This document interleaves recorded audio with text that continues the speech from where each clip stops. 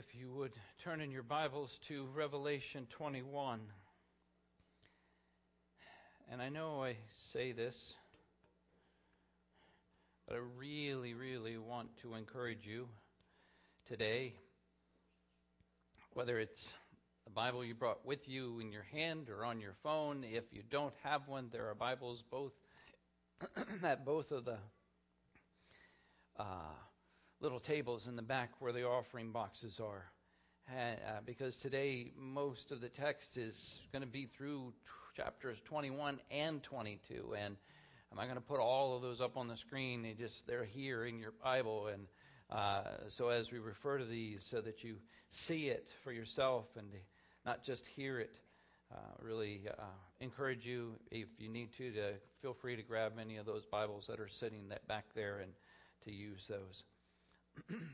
Let's begin reading in Revelation chapter 21 in verse 9. Yes? Oh. No, you know what? I don't know.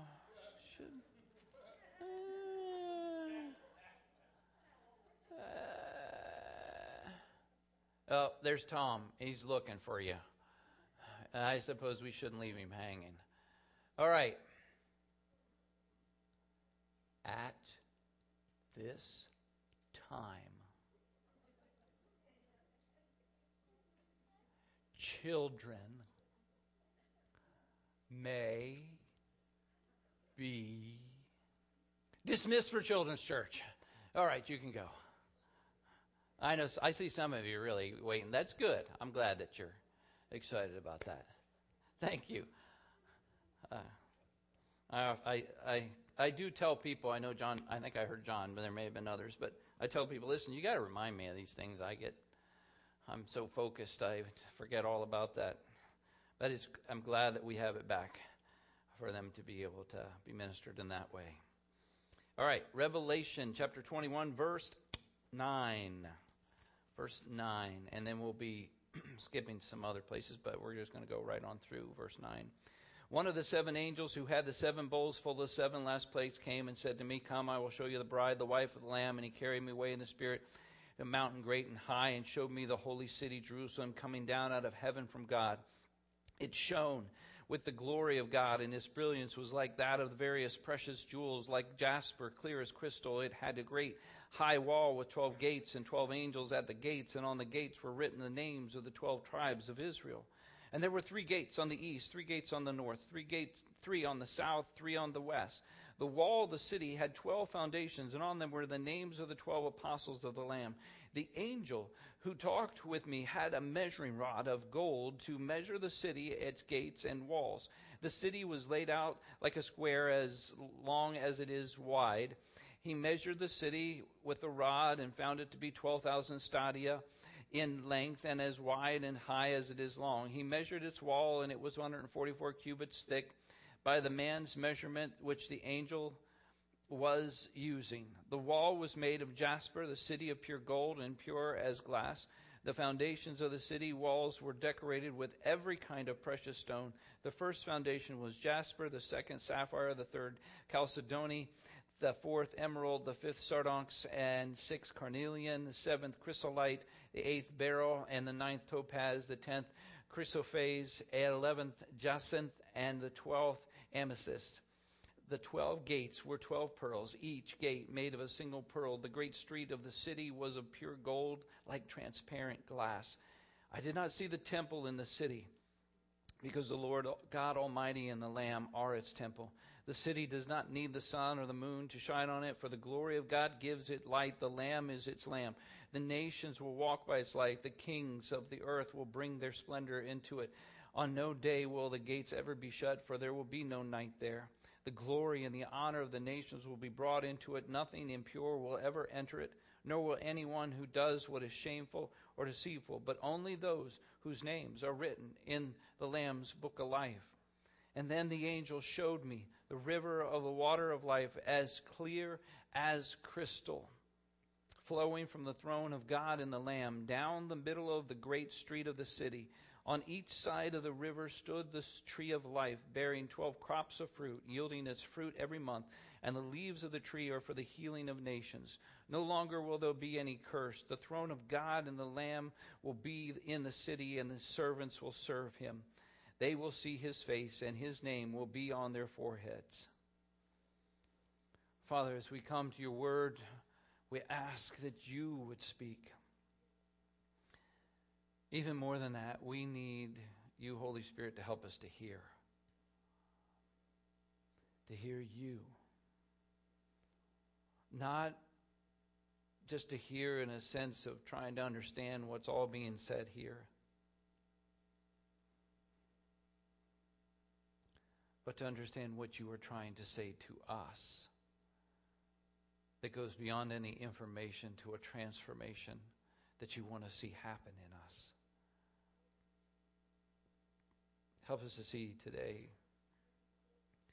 even in relation to talking about heaven, of where we need to be made new and different in our actions or attitudes, wherever it may be. Move in us even now. Anoint me to speak.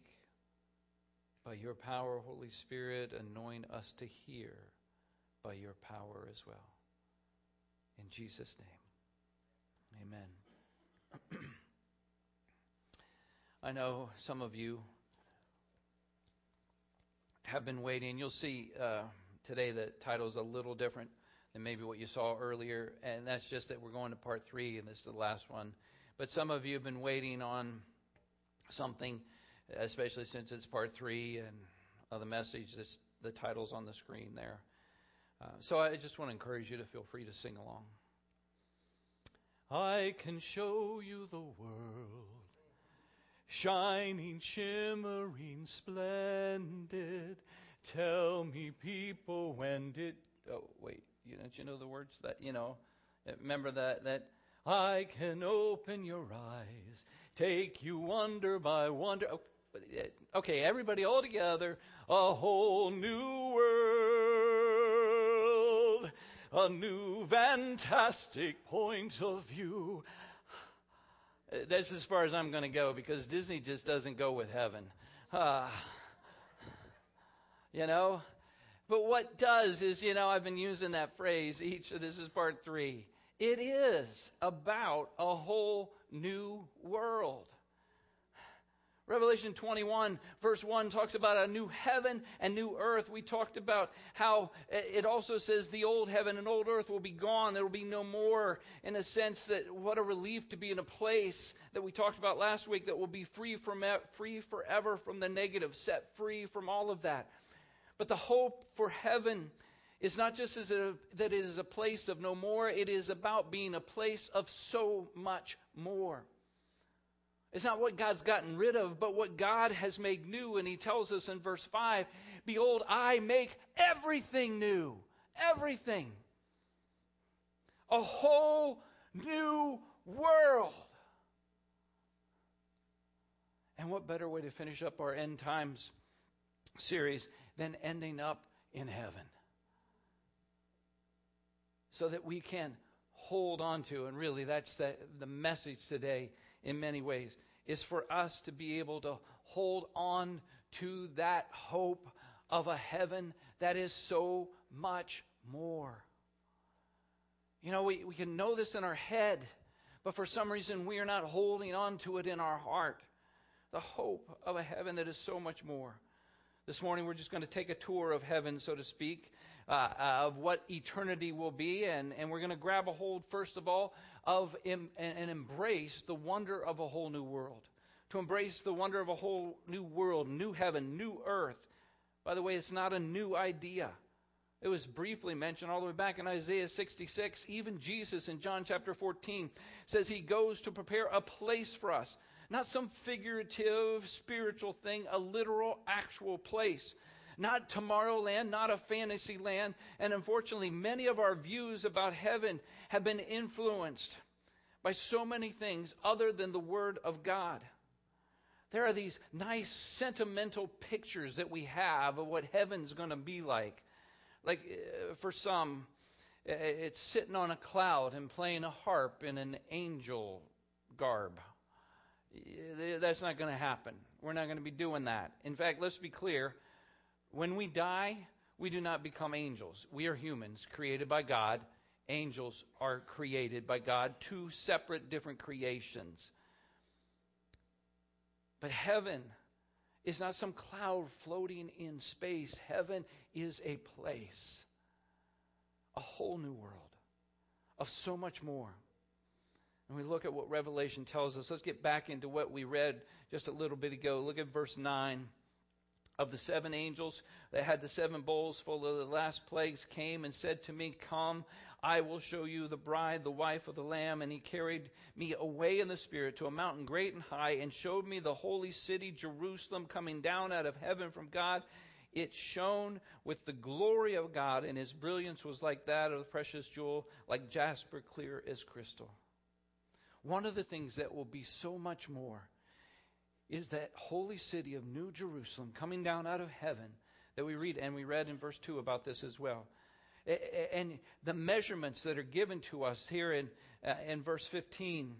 The angel talked with me in measuring rod of gold to measure the city gates and its walls, that laid out on a square as long as it is wide. And he measured the city with a rod found to be 12,000 stadia in length, and as wide and high as it is long. And he measured its wall, and it was 144 cubits thick by man's measurement, which the angel was using. It's a picture of a place that is huge. In a sense, almost seems almost cube-like, or not two-dimensional, I guess, more three-dimensional as this city comes out. As we think about it, that whole measurement thing and how big it is, let's keep in mind that there is nothing created or that ever will be created that will contain God. We can talk about where God dwells, where his presence rests, but God is infinite, not finite, and cannot be contained in some space. And maybe we have questions about the size of the city if you start measuring that out and you're thinking, well, they got this scene in Revelation 7 where it talks about a great multitude worshiping God, a great multitude so great that no one could count it. But no matter what size the city would be, don't forget there is a new heaven and new earth, all of it coming down. It's not just this city. And it seems a little ironic, I think, maybe we've not thought about it this way, but heaven is talked about, in a sense then, as kind of a big metro area city. I mean, is this right? I mean, the largest is large, as many metro areas. And so heaven is kind of like this big metro area city. But it's a little ironic, especially in our days, when those who talk about having a sense of heaven is being out in the country, wide open, right? Where there's lots of land and few people. That's their idea of heaven. Yeah, there's people who are going to shout amen, but that's probably not the place for it. But think about it. The point of heaven is not about living in isolation with you and God, but it's about living with and regularly interacting with other believers in worship to our Lord that we have in common, who has made us all blood brothers and sisters. His plan, not just for eternity, but for right now. Why God created is why Jesus bought with his own blood the church, us together. Not a life alone with God out someplace, but together. Even as you think about that symbolized and that coming together as a city. But let's look even closer at that city. Let's go to the streets. Since many of the times, I think that's one of the things most referenced about heaven that people talk about, right? And sing about, it's about the streets of gold. Those streets of gold. And yet what is also kind of interesting is that it's only mentioned right here in verse 21. The 12 gates were 12 pearls, each gate made of a single pearl. The great street of the city was of pure gold, like transparent glass. For as much as we talk about walking on the streets of gold and sing about it, it's only half a verse that it talks about. That's what we've grabbed a hold of. And think about it. It's made of pure gold, transparent gold, not gold like it's found here on earth that we have right now. And even as you think about gold we consider valuable. The gold standard of our money, that's what it's based on. And yet our wealthy, over-the-top opulence will be under our feet as pavement. The best we've got on earth, God is going to use to pave the streets with. Which should get us thinking about, first of all, what is it we're chasing after? Why is it so many people are trying to possess here that which in heaven is not going to have any meaning? If gold is seen as the best that we've got here on earth and it's relegated to the streets, can you even imagine what the rest of heaven will look like? If our best of what we think about and what really seems amazing is gold, what is the rest of heaven going to look like? A whole new world. In fact, the walls and the gates, look at verse 12. In verse 12, it had a great high wall with 12 gates and 12 angels at the gates, and on the gates were written the names of the 12 tribes of Israel. 3 gates on the east, 3 on the north, 3 on the south, 3 on the west. The wall of the city had 12 foundations. On them were the names of the 12 apostles. Jump down to verse 18 as we're talking about the walls. And the wall was made of jasper, the city of pure gold, as pure as glass. The foundations of the city walls were decorated with every kind of precious stone. And it goes on to list all of those different precious stones. And all of that, between the costly gemstones and the foundations, all of those things, we just don't have time to get into the meaning of all those specifically, but to really just think through the various pictures and words that we have heard about heaven, even the songs that we've sung about. I already mentioned the streets of gold. What's something else we hear a lot about? The pearly gates of heaven, right? It's everywhere, you know, the songs and everything, pictures. But how much of what we think about and talk about the pearly gates of heaven are biblical, and how much is just beyond? And what we'll see is it's really some not. For example, first off, when we think about those gates, those pearly gates of heaven, and what's talked about, and that's in verse 21. The 12 gates were 12 pearls, each gate made of a single pearl, the great street, and then it talks about the street. First of all, the gates are made of pearl, not pearls, plural, but of a single pearl. That's supernatural. That's a whole new world. To understand, it's going to be a whole new world. The wonder of it, can we just imagine and hold out the hope of what that's going to be? It's supernatural right there. We don't think, even for ourselves, we don't think of our naturally occurring pearls as something that's really valuable. But remember, Jesus talked about the parable of the pearl, not the diamond of great price, but the pearl of great price in Matthew chapter 13, where the person sold everything to get it. Ultimately, the pearl representing Jesus, salvation, eternal life with him. When we talk about the pearly gates, and you hear people talking about them, oftentimes the picture is that this is the one entry point into heaven. Where you line up like a ticket booth. And it's manned by St. Peter before you can get in the gates. how many of you have heard this stuff, right? I mean, we've heard, to get to the gates, and St. Peter's there, and whether you're going to get in or not based on the questions that you answer, whether you get it right, really it's more about whether your name is found in the book of life, and then whether you get allowed in the gate to heaven. But the Bible doesn't have that picture. We don't read about that picture. In fact, there's not one gate. There's 12. I mean, it's just the things that we talked of. There are 12 gates inscribed with the 12 names of the 12 tribes of Israel, not to mention the foundations with the 12 disciples of the church, seeing both the old and the new here. And another thing, those gates, they're not closed. Like, you walk up to it, it's closed, but let me let you in. No, the gates are always open. Verse 25.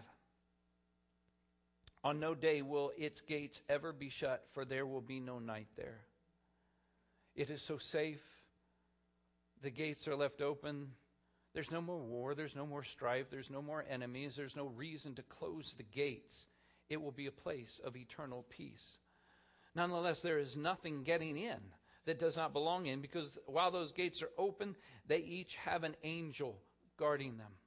You may recall in Genesis chapter 3, where after mankind's fall, to keep them out of the garden, God set an angel with a flaming sword flashing back and forth to guard the way back, specifically to the tree of life. That previously, that tree of life was not off limits. But all that changed when Adam and Eve sinned and ate from the tree of knowledge of good and evil. Now we'll get back to that tree in a moment. But let's just think through this. Just like nothing is getting into the garden, was going to get into the garden that didn't belong there, so too nothing's going to get into heaven that does not belong. That's what it's about. I mean, if 2 Peter chapter 3, verse 13, but in keeping with his promise, we're looking forward to a new heaven and a new earth where righteousness dwells. Only that which is righteous. And not any, and we recognize that we have no righteousness of our own, that our righteousness are but filthy rags, but it is through the blood of Jesus that makes us righteous. The only way we're getting in are only those names who are written in the Lamb's Book of Life. Not everyone is going to heaven. And unfortunately, the road seems very wide to hell. It's unlikely that anyone is going to be escaping out of hell and trying to break into heaven, since at the judgment, everyone else was thrown into the lake of fire. As much as we talk about the reality of heaven, may we recognize that the Bible talks just as much about the reality of hell. In fact, right here in Revelation 21, verse 8, go back to verse 8. But the cowardly, the unbelieving, the vile, the murderers, the sexually immoral, those who practice magic arts, the idolaters, and all liars, their place will be in the fiery lake of burning sulfur. This is the second death. And then in chapter 22, look at verse 14.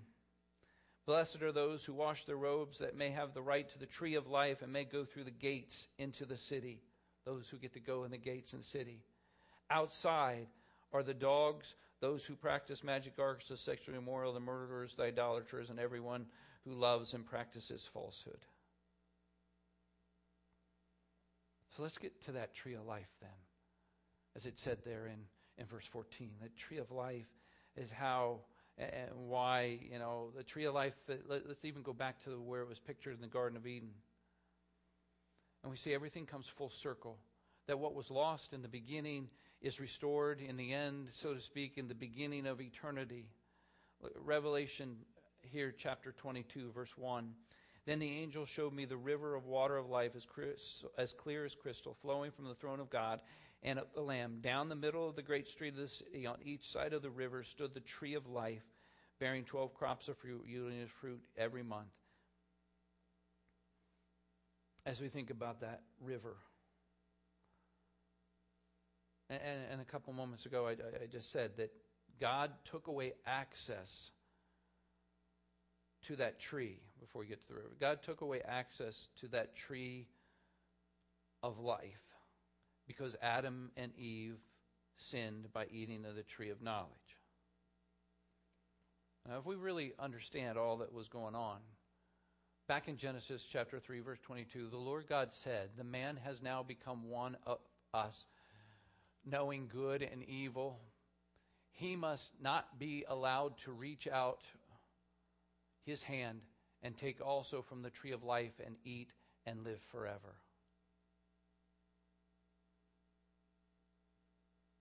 Remember that the penalty of sin is death, not eternal life, not something from the tree of life. The penalty of sin is death, and in that moment, Adam and Eve lost eternal life as God shut them out, not just from the garden, but he shut them out from the tree of life in that garden. And we may not grasp that completely why. I mean, we think, well, why would he do that? Let's think about that. Keeping them from the tree of life was out of God's love for them. Not because he was just like, well, forget you. You didn't listen to me, so you lose it all. No. Because it seems that if they would have eaten from the tree of life, they could have lived forever. You say, well, that's a good thing. Is it? Forever they would have lived under and with the curse of sin and the hopelessness that comes with that, yet never dying. I mean, we think about our life, and many people want to keep living a little longer than we do, but would you want to live like this in the curse of sin, not only in your own life, but in all that is cursed around us forever and ever and ever and ever? God has something planned that is so much more than that. And he kept them away from that tree of life.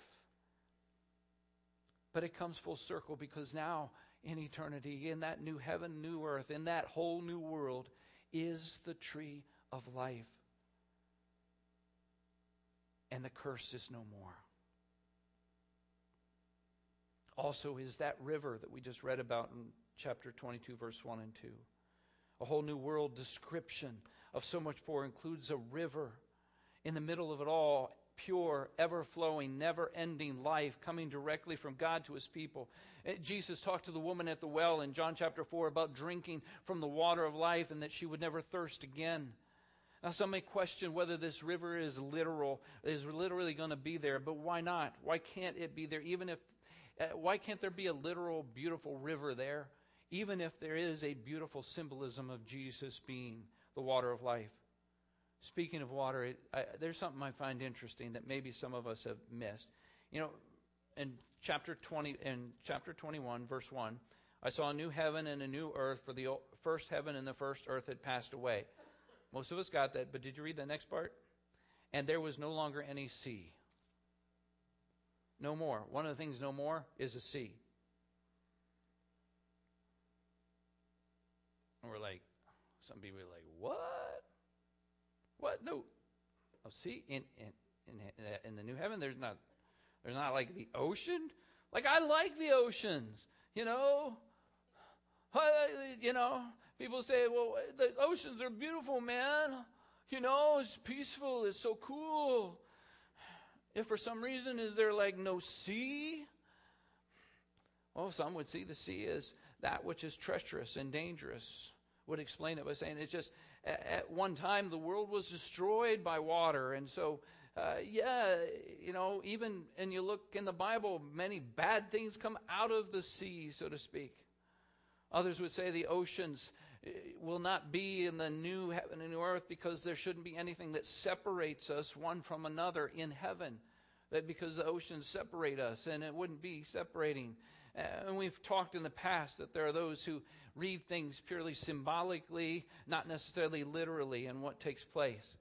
And there are those who would say, this sea, the no more sea is just figurative, but yet then they take the talk of the river as literal. So which is it?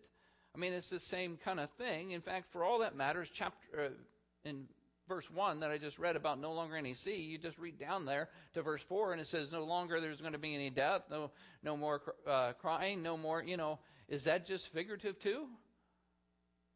We take it literal. And so while it's difficult for us to grasp, do we have any other reason not to take it literal other than,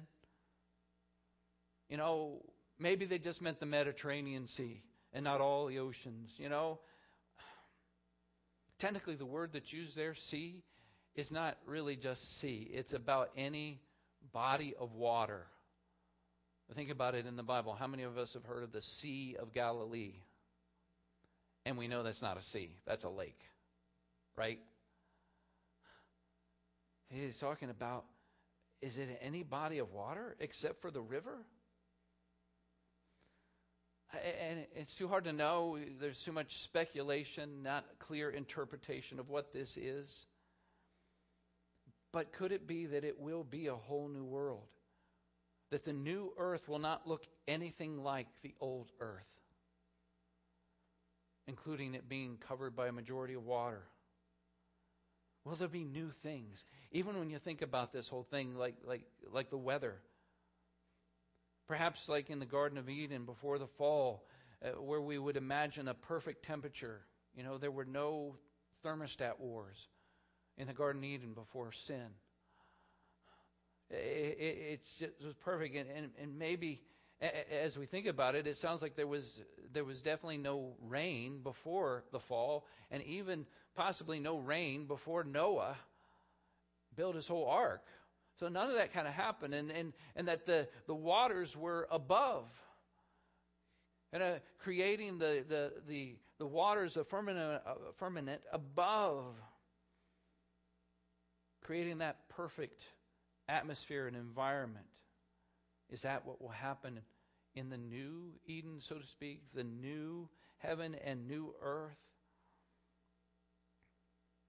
I know when we get down to it, there are some that just think, I just no longer any sea or a body of water. I don't like that. So that can't be what it means. You know what? There are a lot of people who don't like what Jesus said in Matthew chapter 22 about the fact that there is no marriage in heaven and all that deals with. But nonetheless, that's a fact, Jack and Jill. Just letting you know, whatever happens, whatever is going to be, no more sea, no more oceans, whatever it is, we will not be disappointed in the new heaven and earth. I think back to Isaiah in chapter 65, verse 17. See, I will create new heavens and a new earth. The former things will not be remembered, nor will they come to mind. Whatever God creates in the new heaven and new earth, we won't be thinking about the old, but just embracing the wonder of the whole new world that He's created for us. We've got to go beyond there. We've got to embrace the wonder of a whole new way of life in so many different ways of thinking. As we think about there's things that are no more and so much more. Look at Revelation 21, verse 23. In verse 23, the city does not need the sun or the moon to shine on it, for the glory of God gives its light, and the Lamb is its lamp. The nations will walk by its light, and the kings of the earth will bring their splendor into it. On no day will its gates ever be shut, for there will be no night there. No night. The light's on all the time. It's the glory of God. Can you imagine the amazing brilliance, the amazing blessing of an eternal light? Not just of God, but that is God. The comfort, the assurance. We often see light as something that's good, that we want to have, and darkness as something in a number of ways that's not so good. And we could talk about how differently we will live. Think about how different the way that we will have to live in a world where there is no night. It's just light all the time. Will we lose our cycle of night and day that really is in many ways how we measure time? Will the earth still revolve around the sun, S-U-N, or will there not be an S-U-N? Instead, the whole new world will revolve around the S-O-N. What will take place? Will there be a sense of time in heaven, that resource that so many of us say we never seem to have enough of? Will it even matter in eternity that is a forever tomorrow? Yes, there are places like in Revelation 8 that talks about a half hour of silence in heaven. But is that coming from heaven's perspective or from John's perspective, and how to describe it? Is that something that it happened before the whole new earth and heaven even began.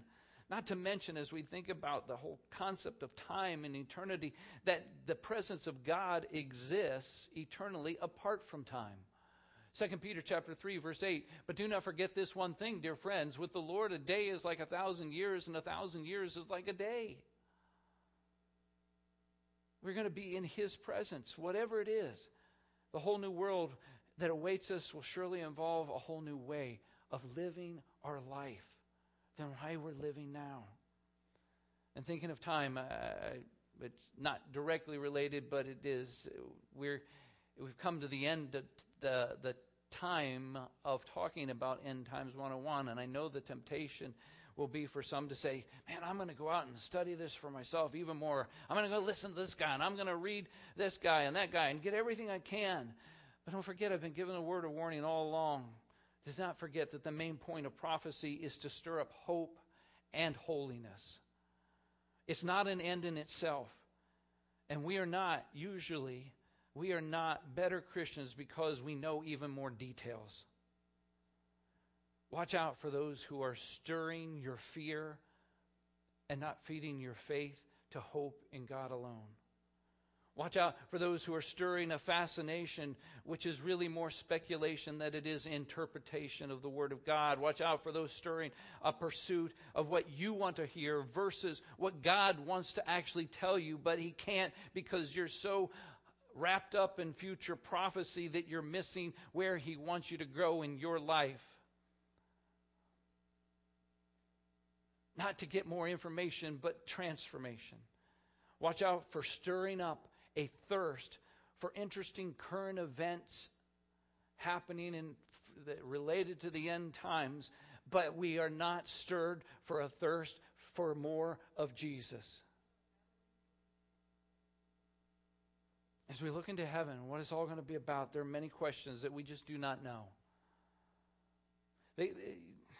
And I think many ways because God hasn't told us. God doesn't want that to be the focus. We're in our curiosity. We got to know everything, and but there's many things that God hasn't told us.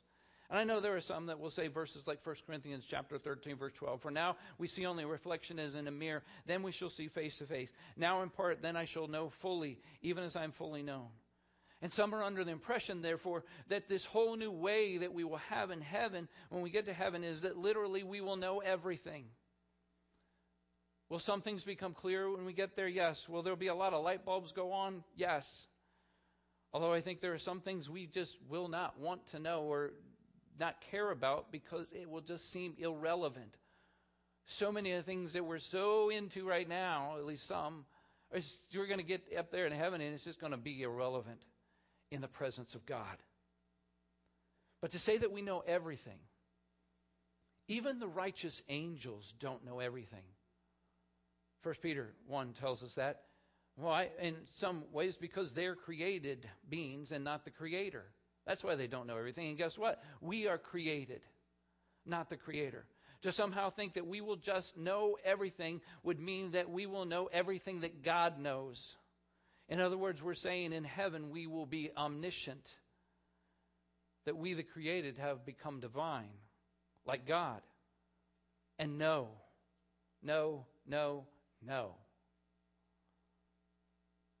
Just as we don't think that when we get to heaven we will be omnipotent, why would we think we're going to be omniscient in heaven? When we get to heaven, we will see God. We will not be God. And for some of you are like, I don't get that, but sounds good. For others of you, you know we've heard things, led you to believe these kind of things. There's things that we should be concerned with other than this. In fact, in chapter 22, verse 3, did you catch this? No longer will there be any curse. The throne of God and the Lamb will be in the city, and His servants will serve Him. Who is His servants? Everybody raise their hand. Servants will serve Him. You know, we may think about our encounter with Jesus before entering that new heaven and new earth and encountering Jesus and Him saying, well done, my good and faithful servant. That would be our hope. But does well done mean all done? Will there be a whole new way in heaven? the way that we think. Because our picture, sometimes some people's pictures of heaven is all you do is just lounge around forever and do nothing. Yes, it's a place of rest. But what does that mean? For many today, work is a 4-letter word. But in heaven, and we just read in verse 3 that there will be no longer any curse. So if there will be no longer any curse, remember before the beginning of sin, let's put it that way. In the beginning, before sin came, before man's work was cursed,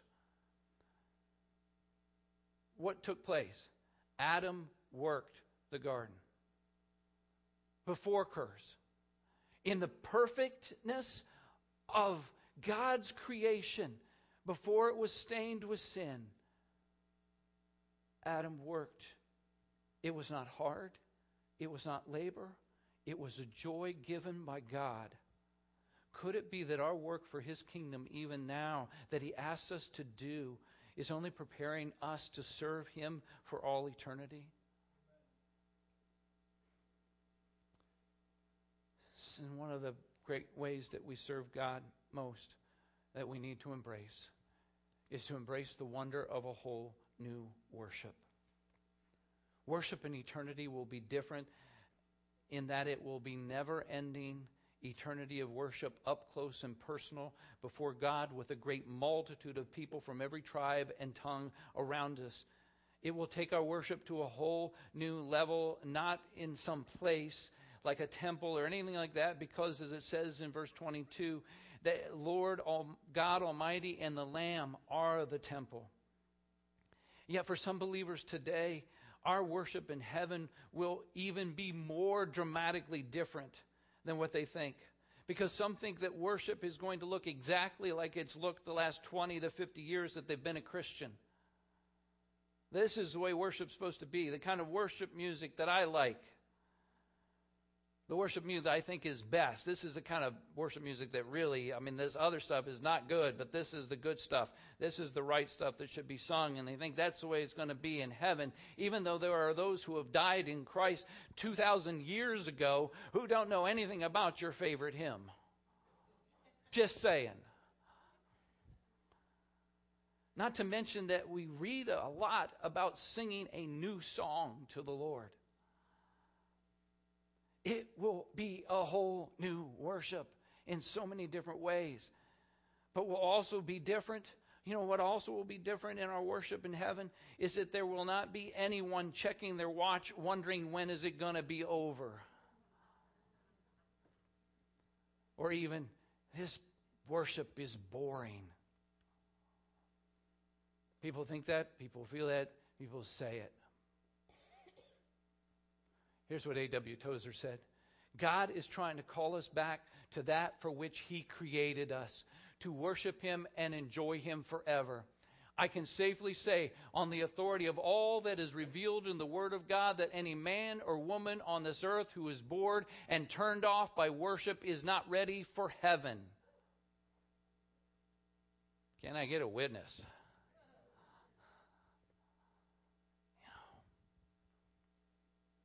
Now, somebody's going to respond. I know the response. Somebody will respond back and say, well, it's not heavenly worship that's boring. It's just our earthly worship. I can take it or leave it. I'm not really here for the worship. I'm just for the Word.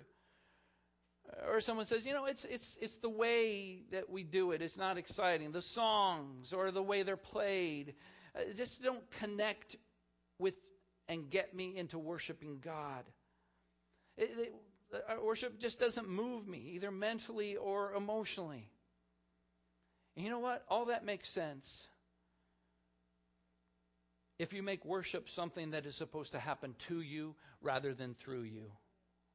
You hear me? When you make worship, everything in worship about you, then you have taken your eyes off of God and God alone. When we make worship time about somebody or something else having to connect us to God, when we should have already been connected before we ever walked through those doors, when we should have already been moved in our mind, moved in our hearts before an actual word ever comes out of our mouths in praise or prayer, because our very life worships God.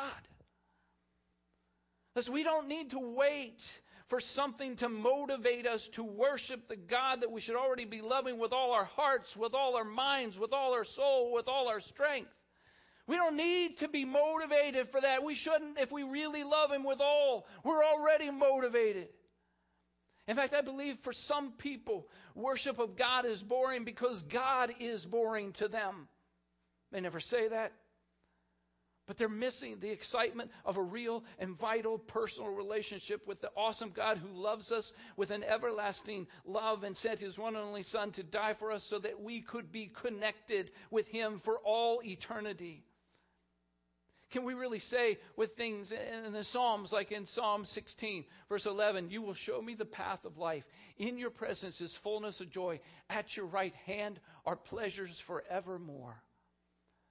We think about that whole new world, that whole new way, and a whole new worship. In your presence is fullness of joy. At your right hand are pleasures forevermore. But you know what? We don't have to wait for heaven to get a glimpse of what heavenly worship is about. We don't have to wait to then to find joy in His presence. In fact, next Sunday is one of those special services of prayer that we take every quarter or so. We take out time to just be in God's presence and prayer specifically. Next, we're calling it a celebration of praise. Praise even in the battle, praise as our battle. I just want to encourage you to begin preparing now for next week, for Him. Now, we could talk about many other different elements of the new heaven and new earth, what it will be like in eternity, but really only one thing matters. There's only one who makes heaven, what heaven is really all about. Going to heaven is really about going to be in the presence of God. You know, when Jesus talked about, I go to prepare a place for you, in John 14:3, He says, if I go to prepare a place for you, I will come back and take you to be with me, that you may be where I am. Jesus' statement was not just about, hey, I'm going to go make a mansion for you. I'm going to prepare a mansion, a place for you. What is most of that sentence talking about that you're seeing up on the screen? In His Word, most of it is not about the place.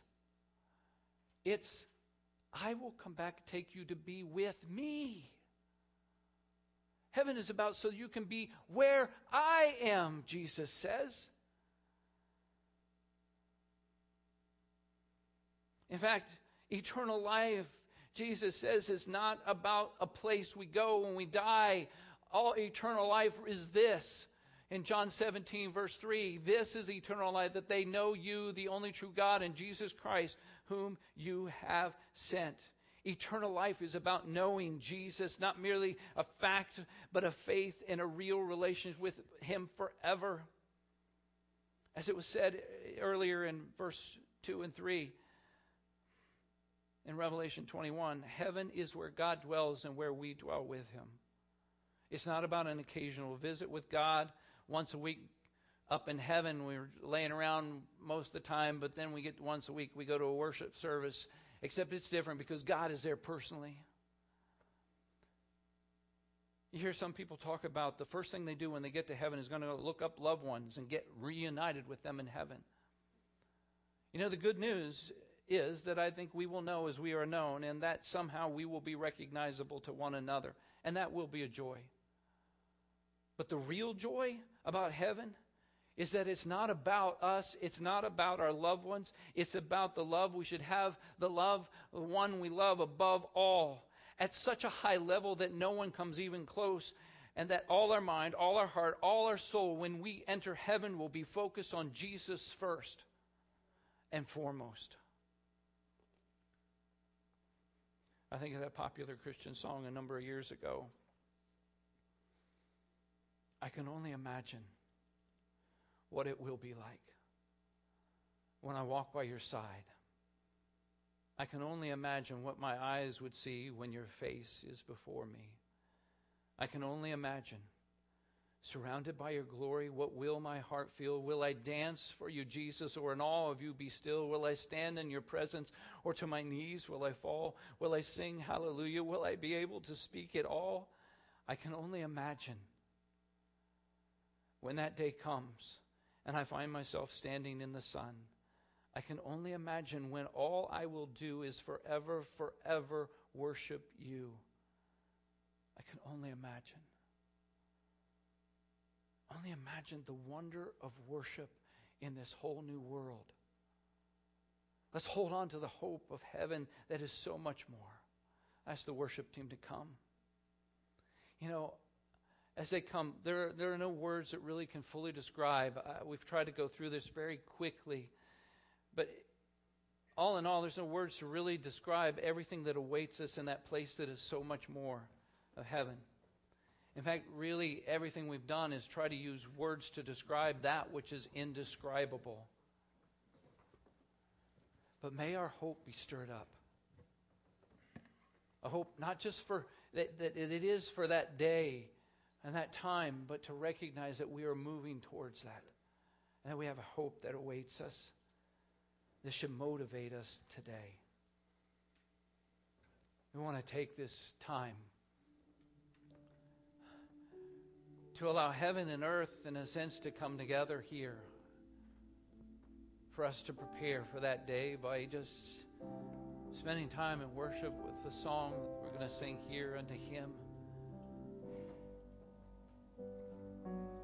Let us not focus on anything around us or how it's played or sung or anything, but this is about Jesus.